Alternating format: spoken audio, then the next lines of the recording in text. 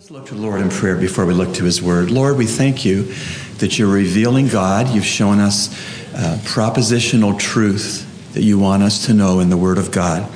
I pray, Lord, that the Spirit of God in these moments would take the word of God and apply it to the hearts of the children of God, that we would become more like the Son of God. And we ask this in Jesus' precious name together. Amen. I think we're all pretty quick to exercise our rights. We have a cash register receipt, so we want a refund. We pay VAT taxes, so fix the potholes in the roads. We're in our lane, so don't cross from your lane into our lane. We voted for you, so phone us back. We're entitled to a quiet evening on the patio, so turn your music down. I won't speak to anybody until I speak to my lawyer. Hopefully you don't have to say that. Rights are pretty ingrained in us and in our thinking. Bill Gothard, a seminar speaker of years gone by, had an interesting viewpoint on Christians and personal rights. He teaches that anger is the symptom of an unyielded right. Anger is a symptom of an unyielded right, according to Gothard. He teaches that Christians must voluntarily yield up our personal rights because our Savior did so. And that brings us to Christmas. Christmas isn't about rights demanded. Quite the opposite. Christmas is about rights set aside. Christmas is about rights set aside. The rights of God, who became human. Turn your Bibles to Philippians chapter 2 with me. Christmas isn't about rights demanded. Christmas, on contrary, is about rights yielded up. And Philippians 2, 1-11 is the classic scripture text on divine rights being voluntarily set aside by Jesus Christ.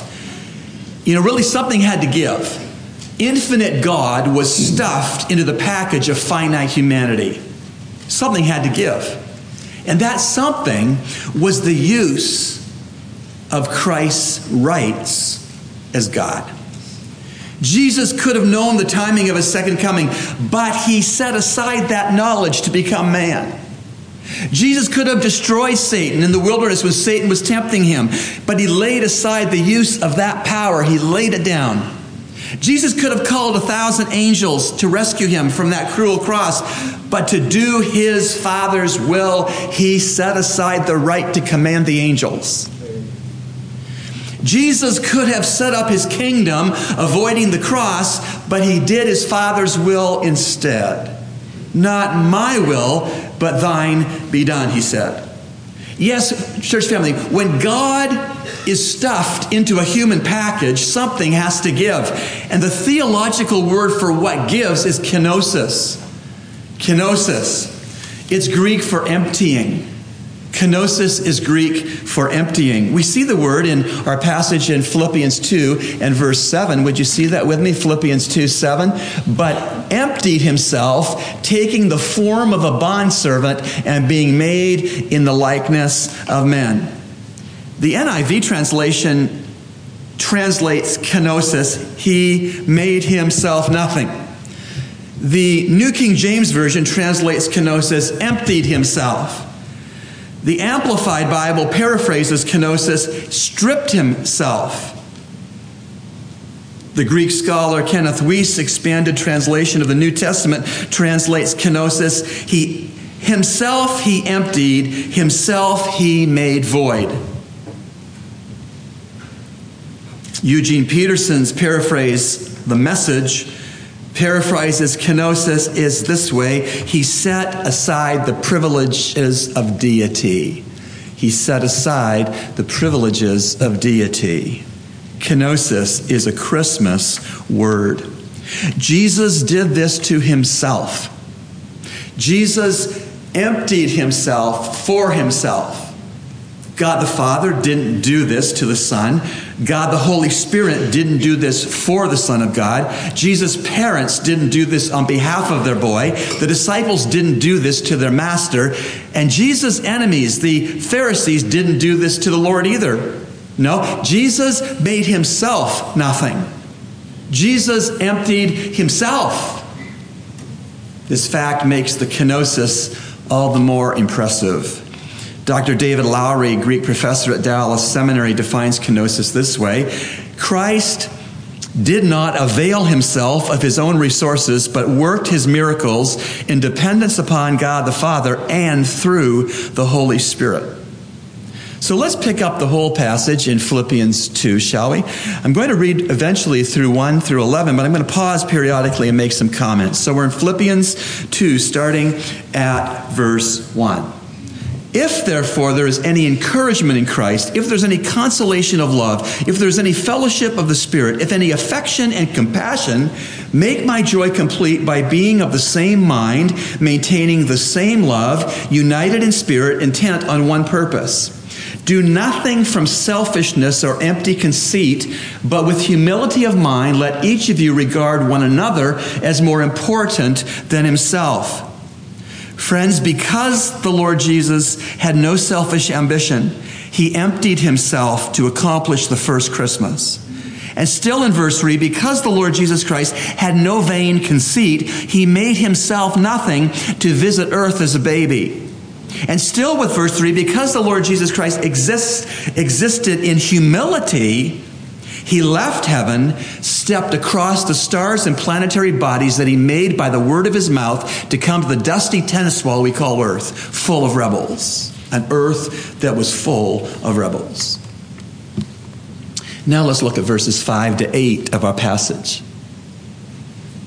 Have this attitude in yourselves, which was also in Christ Jesus, who, although he existed in the form of God, did not regard equality with God a thing to be grasped, but emptied himself, taking the form of a bondservant and being made in the likeness of men. And being found in appearance as a man, he humbled himself by becoming obedient to the point of death, even death on a cross. Exactly what was our Lord's attitude before, during, and after the Bethlehem miracle of the incarnation? What was his attitude?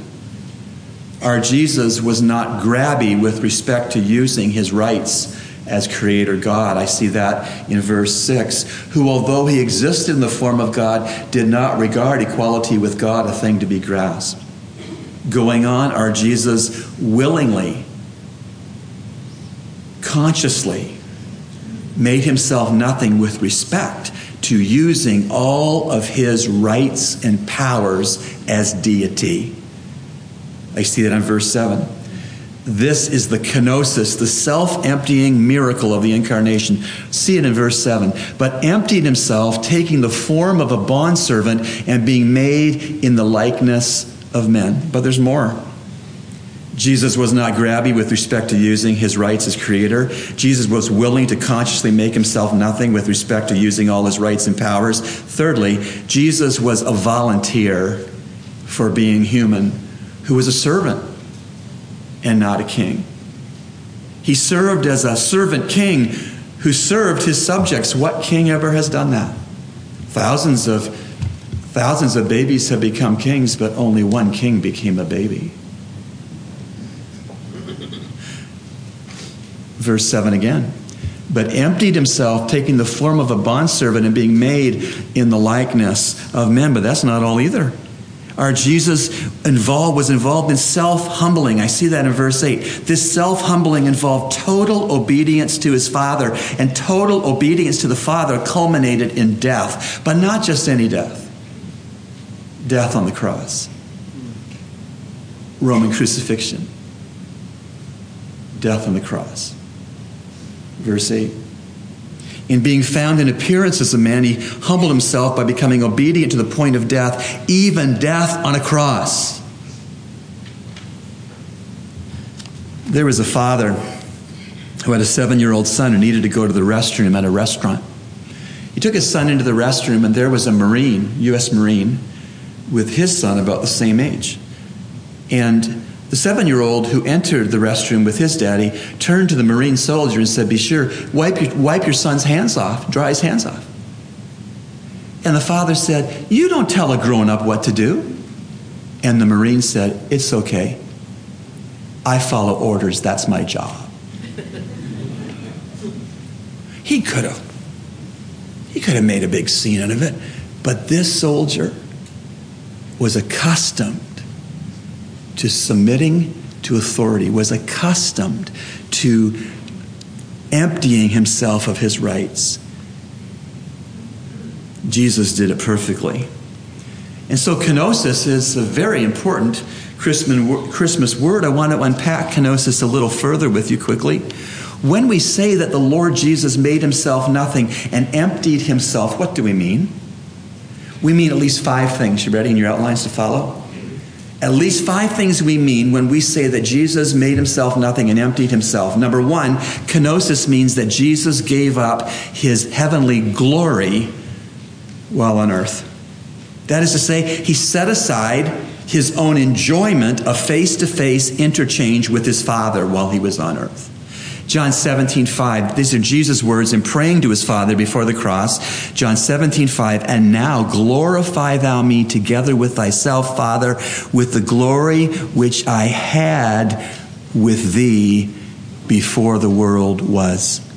Kenosis means that Jesus gave up his heavenly glory while on earth, but there's more. Secondly, kenosis means that Jesus gave up his independent authority while on earth. Jesus gave up his independent authority while on the earth. Matthew 26, verse 39 speaks of this.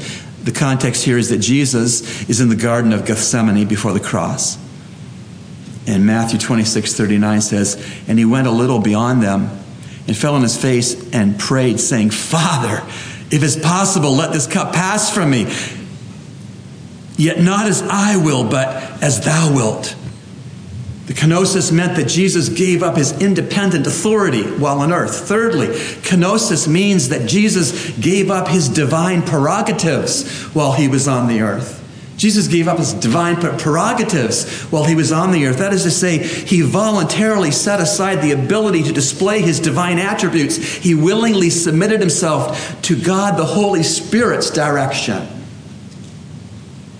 And when Jesus did, during his earthly ministry, display his divine power, it was because the Father okayed it and the Holy Spirit directed it to completion. Matthew 24:36, the context here is Jesus, having been asked the timing of his return to the earth, answered, but of that day and hour no one knows, not even the angels of heaven, nor the Son, but the Father alone. The kenosis means incredibly that Jesus gave up the use of some of his divine prerogatives when he was on the earth to accomplish your redemption, to be your Savior. Fourthly, kenosis means that Jesus gave up his eternal riches while he was on the earth. Jesus gave up his eternal riches while he was on the earth.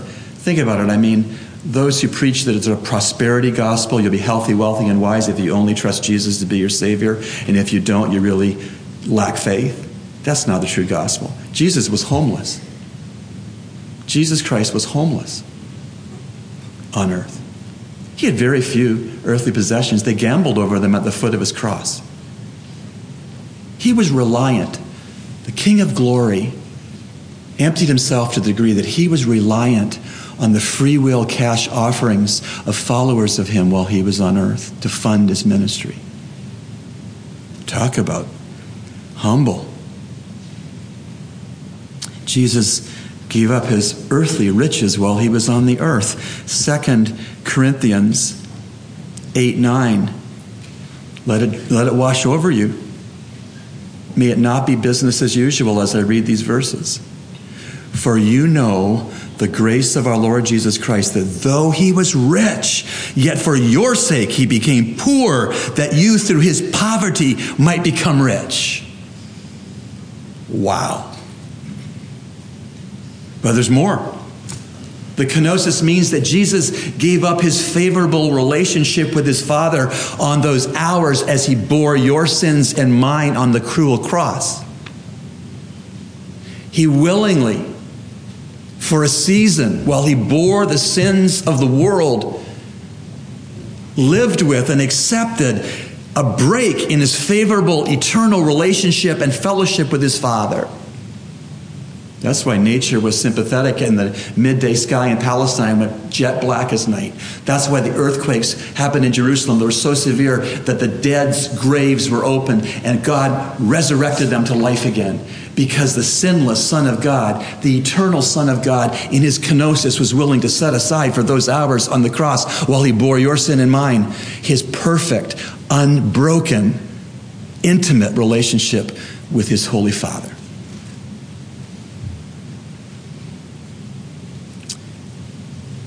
Matthew 27:46. Jesus, in physical, emotional, and spiritual agony on the cross, cried out about the 9th hour, noon. Jesus cried out with a loud voice, saying, Eli, Eli, lama sabachthani? My God, why have you forsaken me? Because he was bearing our sins.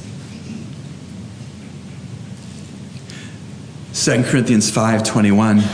He, that is God the Father, made him, that is God the Son, Jesus, who knew no sin, to be sin on our behalf, that we might become the righteousness of God in him, Christ. That's a lot, church family. The self-emptying of Jesus Christ is a big deal. And he did it for you. He did it for me. Because of love. And because of obedience to his Father. While on earth, the Lord Jesus, our precious Savior, willingly gave up his heavenly glory, his independent authority, his divine prerogatives, his eternal riches, and his favorable relationship with his Father. Major Ian Thomas, some of you maybe of a more mature age, remember that name, the torchbearers out of Carnforth, England. Major Ian Thomas said this, and I quote, imagine the Lord Jesus Christ, who was never less than God, walking on this earth as though he were nothing more than man. How different than us, we who are never more than man, treading this globe as though we're nothing less than God. Ouch. Imagine, Ian Thomas said, imagine the Lord Jesus Christ, who was never less than God, walking on this earth as though he was nothing more than man, and how different than us who are never more than man, treading this globe as though we are nothing less than God. May we repent. Kind of makes me giving up any rights to Jesus nothing. Same for you. True story, Josh McDowell tells it. All right, gang, the youth director told the kids who had gathered for their church's annual youth group Rake Fest, remember that you not only represent our church, but you represent Jesus Christ too. Be sure you do what what Jesus would do, and act the way that Jesus would act. He read Matthew 11:28-30, then he prayed, and then he said amen, and the church group erupted in cheers. I love doing this, Amy told Martha as they pulled in their minivan to go rake neighbors' lawns. It's so much fun. I do too, Martha agreed. I love seeing the looks on the older person's faces when we rake their yards for free. Amy and Martha and 3 other kids were driven by one of the kids' parents to a nearby neighborhood. They had ordered to stop at a house across the street from First Church, their church's rival, a church that always seemed to beat their church in volleyball and softball and even Sunday school contests. They spent over an hour raking the leaves for an elderly woman who lived across the street from that church. And then they went on to do other yards. When they gathered together back at the church, their youth leader asked them how it went. It was so much fun, Amy said. Yeah, Martha agreed. Then she laughed and added, after we got done raking that first lady's yard, the lady who lived there invited us in for some cider. Yeah, Amy said, and she kept thanking us and telling us how wonderful we were and how much she appreciated all us kids from First Church. She thought you were from First Church, the youth leader said. What did she say when you told her you were from our church? Martha and Amy exchanged glances. We didn't, they said, smiling. Why not? Asked the youth leader. The girls shrugged. You said to do what Jesus would do, Martha said. We decided that Jesus would have been humble enough to let First Church get the credit. So we didn't say anything. That's it. That's what we're talking about. So let's make this personal. Let's make this very personal. What can you be self-emptying yourself of? The credit, like the leaf rakers? The profit of the transaction? Popularity? Could you be self-emptying yourself of the credit for the job, the profit for the transaction, the popularity of the crowd? Could you be self-emptying yourself on being understood? Do you always have to be understood? Jesus wasn't understood. Could you empty yourselves of the congratulations? Could you empty yourself of the compliments? Could you empty yourself of your rights? Jesus did. Could you empty yourself of your reputation? Could you empty yourself of your dignity? Could you empty yourself of appearances, what people think of you? Could you empty yourself? Fenelon wrote, "Humility is the source of all true greatness. Pride is ever impatient, ready to be offended. He who thinks nothing is due to him never thinks himself ill-treated." I got to read that again. Look up here if you're not looking up here. Humility is the source of all true greatness. Pride is ever impatient, ready to be offended.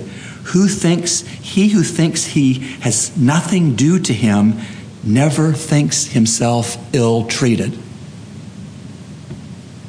Could you self-empty?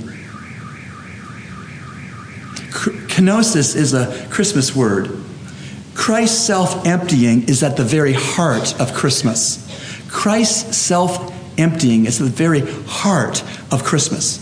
J.I. Packer fine-tunes this notion of the Christmas spirit when he writes this: "We talk glibly of the Christmas spirit, rarely meaning more by this than sentimental jollity.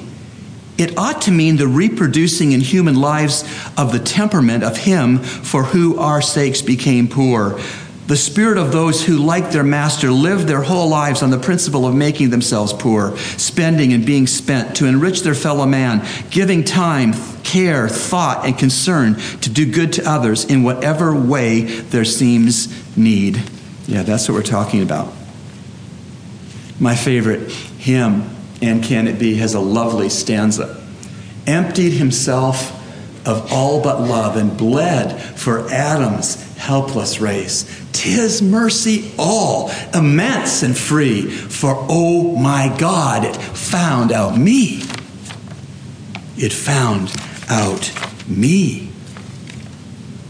Now watch now, we're wrapping this up. We're going to land the airplane.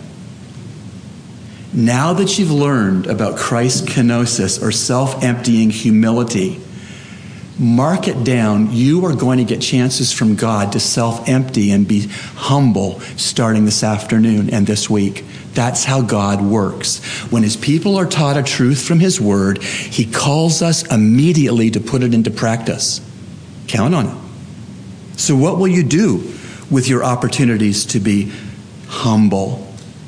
What will you do with them? Well, I'll tell you something. If you will self-humble, there are 3 huge benefits. Here we go, to close this sermon. Number 1, if you will self-humble, 3 good things will happen. Number 1, others will learn humility from you. If you will self-humble, others will learn humility from you. Bill, a college student, was a new Christian, according to the author Rebecca Manley Pippert. One Sunday, he visited a church near campus. He walked in barefoot, was wearing a t-shirt and jeans. The service had already started, so he walked down the aisle looking for a seat. Finding none, he sat down cross-legged on the floor right in front of the pulpit.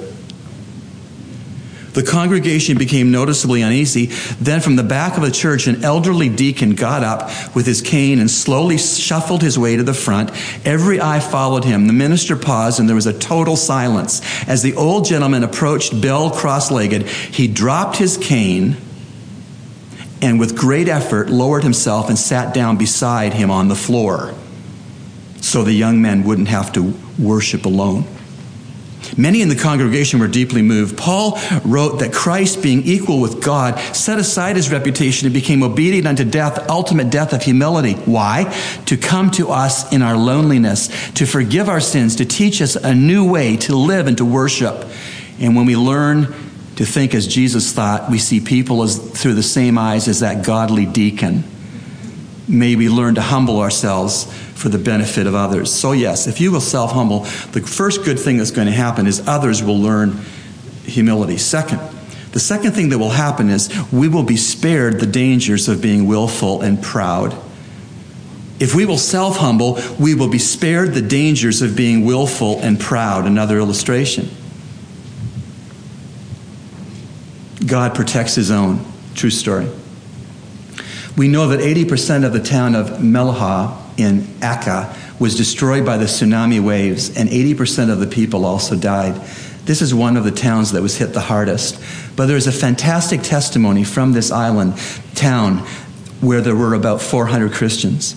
They wanted to celebrate Christmas on December 25th, but were not allowed to do so by the Muslims of that town. They were told that if they wanted to celebrate Christmas, they needed to go outside of the city on a high hill and there celebrate Christmas. Because the Christians desired to celebrate Christmas, the 400 believers left the city on December 25th. After they had celebrated Christmas, they stayed overnight on the hill.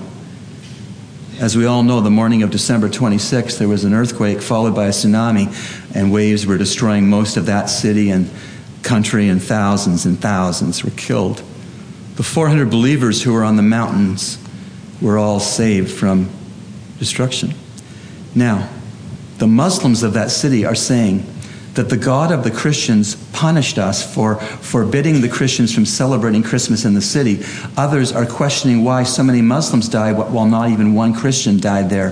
Had the Christians insisted on their right to celebrate Christmas in the city, they would all have died.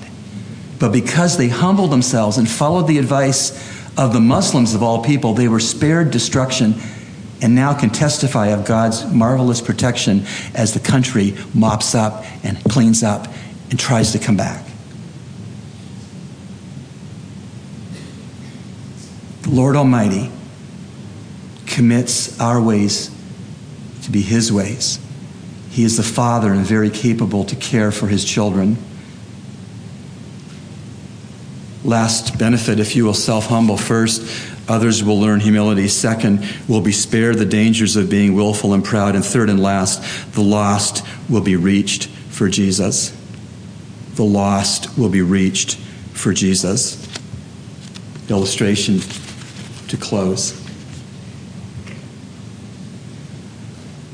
He was a distinguished-looking gentleman.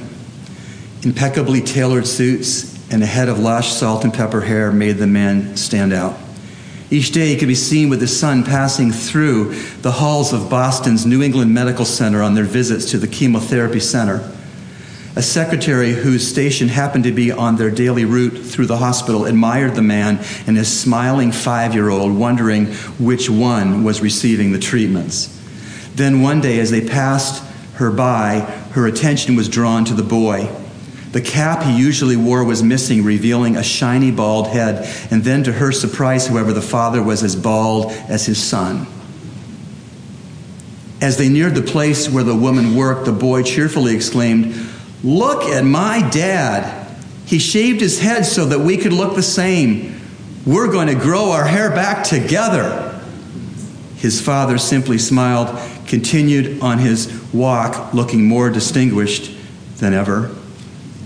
The sacrifice of that loving father illustrates the kind of sacrifice that is required to reach the lost, those without Jesus as Savior.